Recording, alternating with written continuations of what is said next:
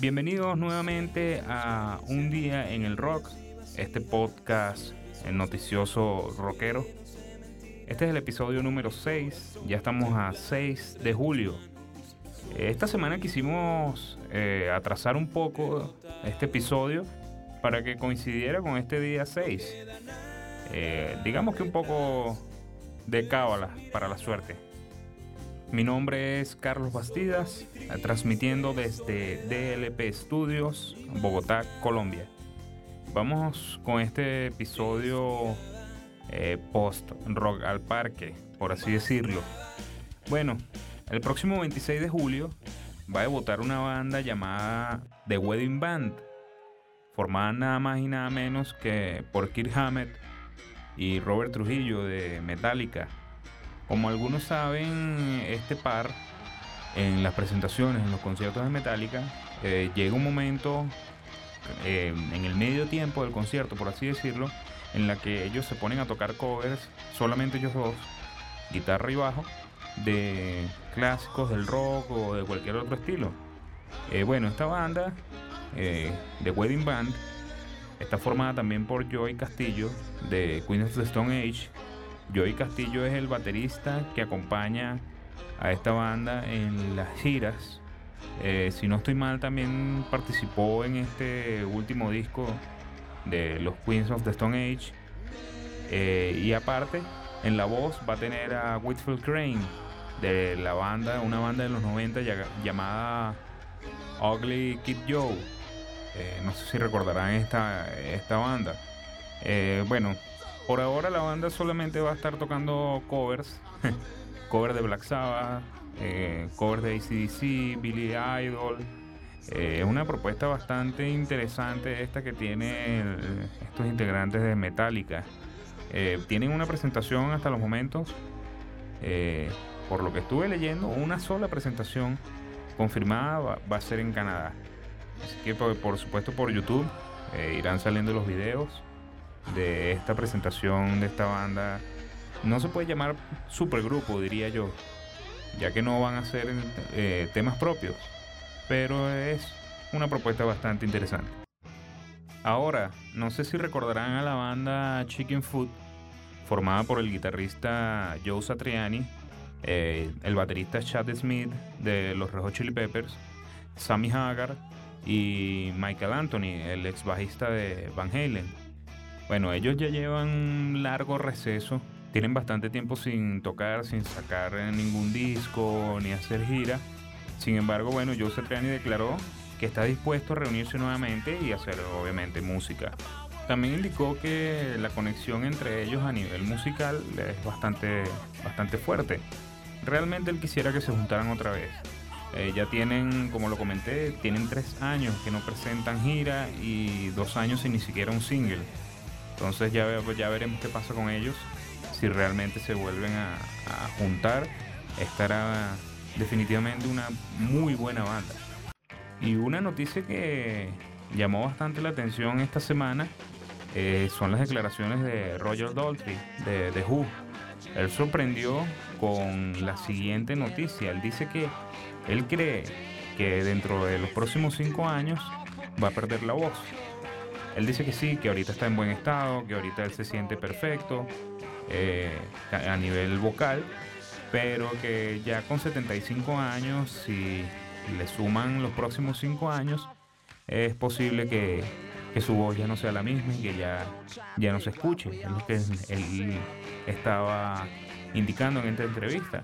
Entonces, él ha estado activo al 100% todos estos meses. Sacó un álbum solista y además está de gira con los The Who. Por cierto que si observan un poco los videos en YouTube de esta gira del 2019, sí se siente un poco cansada la voz ya de Roger Daltrey.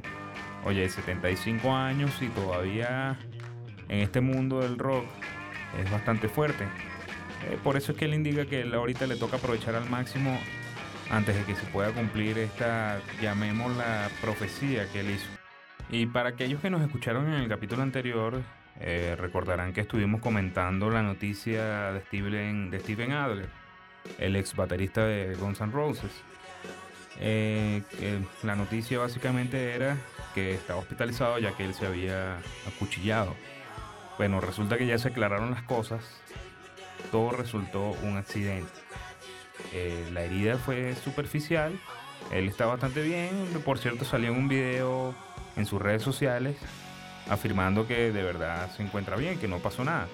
Y que agradece muchísimo el apoyo de todos los fans. Pero ya él está dispuesto a volver a los escenarios. Ya está listo para cumplir con unos compromisos que tenía con la banda Guns. Así que eso es una buena noticia para los fanáticos de la banda y aparte los fanáticos del estilo de Steven Adler. Y algo que sí sorprendió también bastante el día de ayer es un EP grabado, o mejor dicho, lanzado por la banda Foo Fighters. El EP está grabado entre Australia e Inglaterra. Es un EP de solo 3 temas llamado 009 50 025. Un poco curioso el nombre de este EP.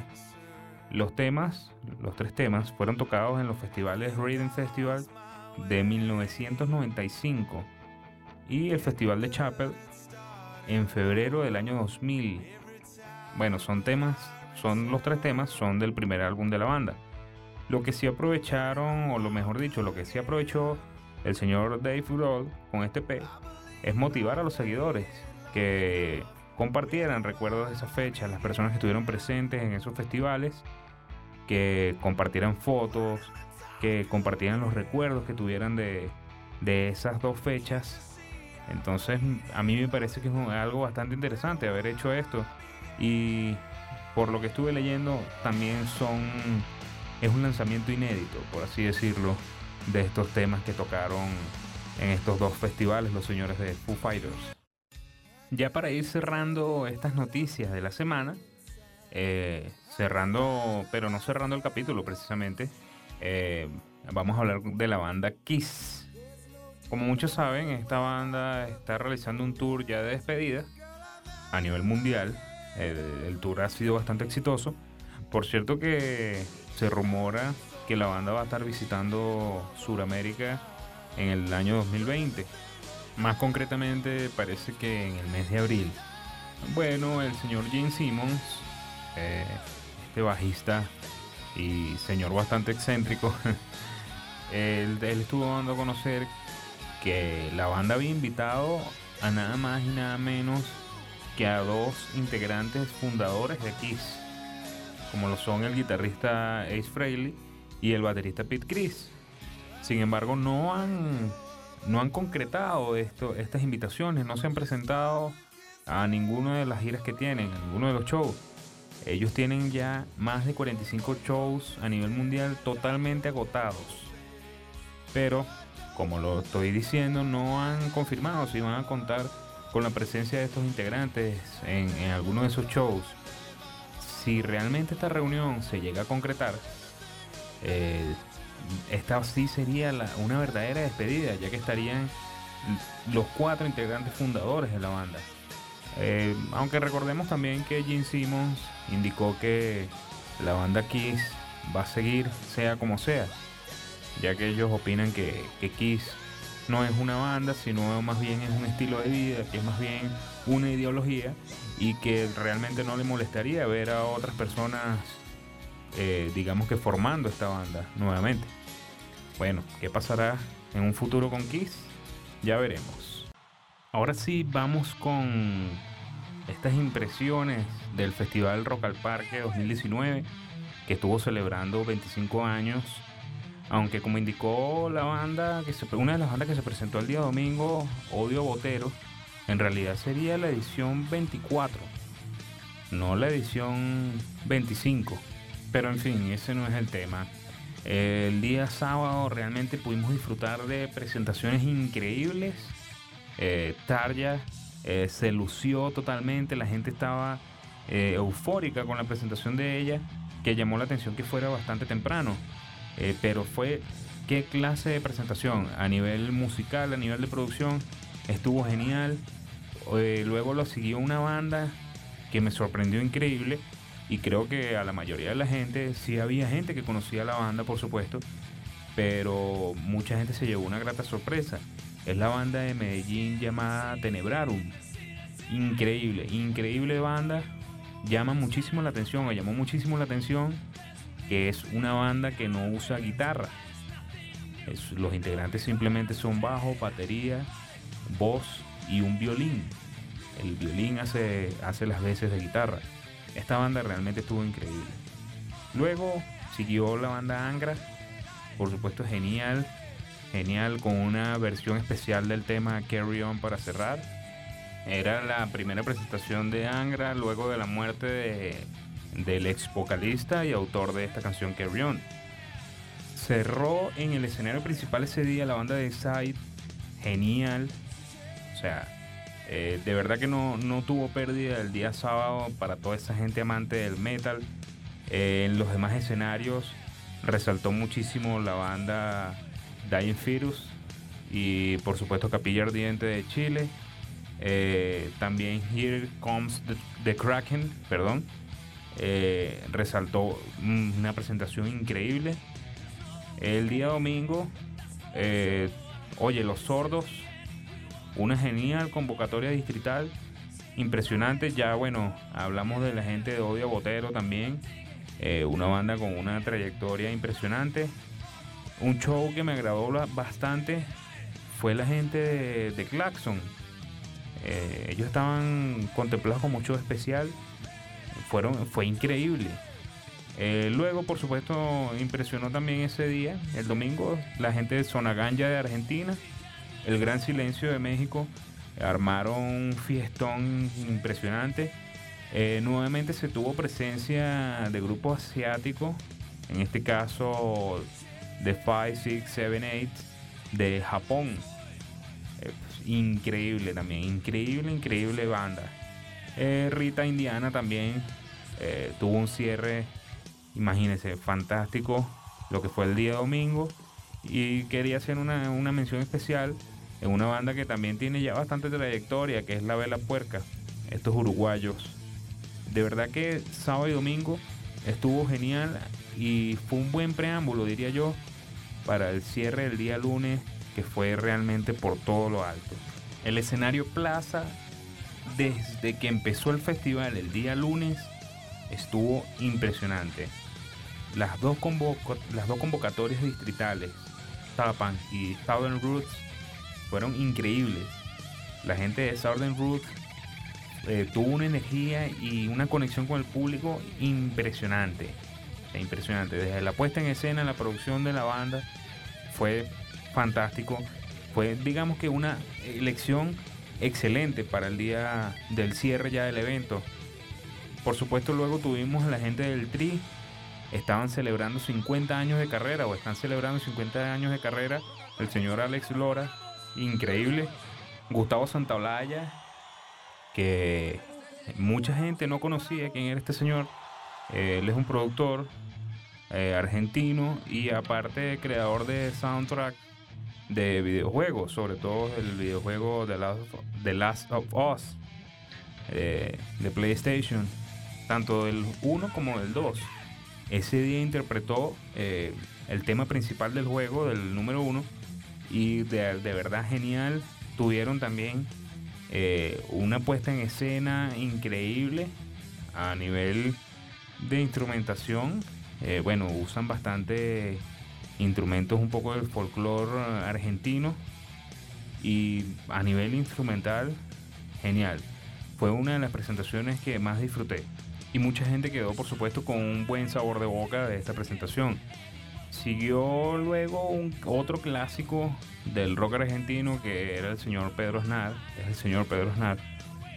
Por supuesto, en los otros escenarios teníamos también buenas presentaciones. Estaba ocurriendo la presentación de Los Amigos Invisibles, este grupo venezolano de, como ellos se definen, gozadera.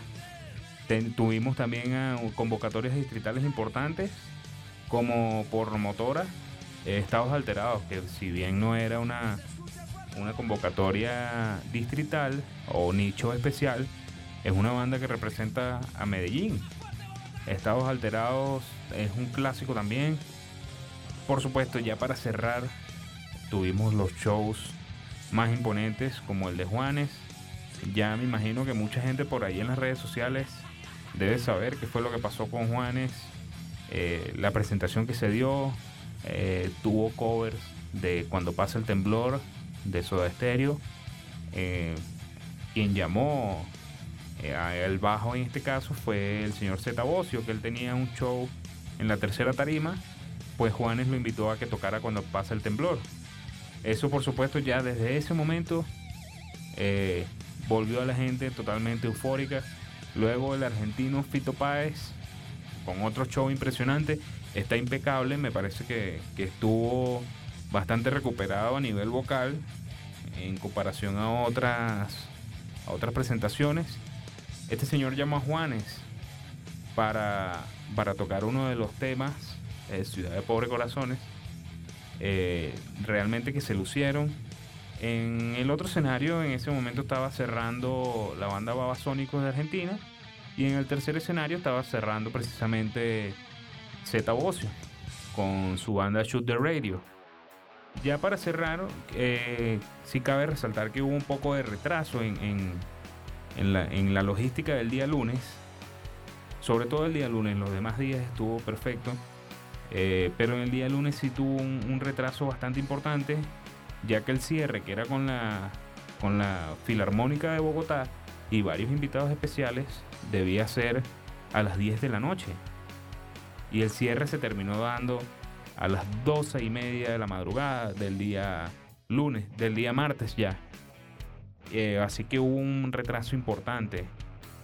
Muy resaltable para mí la organización a nivel de sonido, a nivel logístico, en este caso de consola, tarima. Fue bastante impresionante. Estuvieron llevando un contador de tiempo que no había visto en ediciones pasadas. Esta vez sí lo estuvieron llevando. Muy resaltable en este caso y acertado. Juanes tocando canciones de Equimosis y de Metallica para cerrar, además. Sin embargo, bueno, hay muchas cosas que mejorar todavía en el festival. Yo supongo que los realizadores, en este caso la alcaldía de la ciudad, va a estar tomando en cuenta las impresiones de este festival, de esta edición de 25 años, que no solamente se llevó a cabo en el Parque Simón Bolívar. Hubo conversatorios en la Cinemateca, tuvimos el show de 31 minutos en el Teatro Jorge Eliezer Gaitán, pero en general todas las bandas dieron el todo por el todo, dieron el 100% en este evento. Por supuesto tuvimos bandas geniales, bandas que resaltaron más. Oye, se me olvidó mencionar a Sodom también. El cierre el día domingo fue impresionante, también en el escenario principal. Tuvimos por supuesto también invitados de España.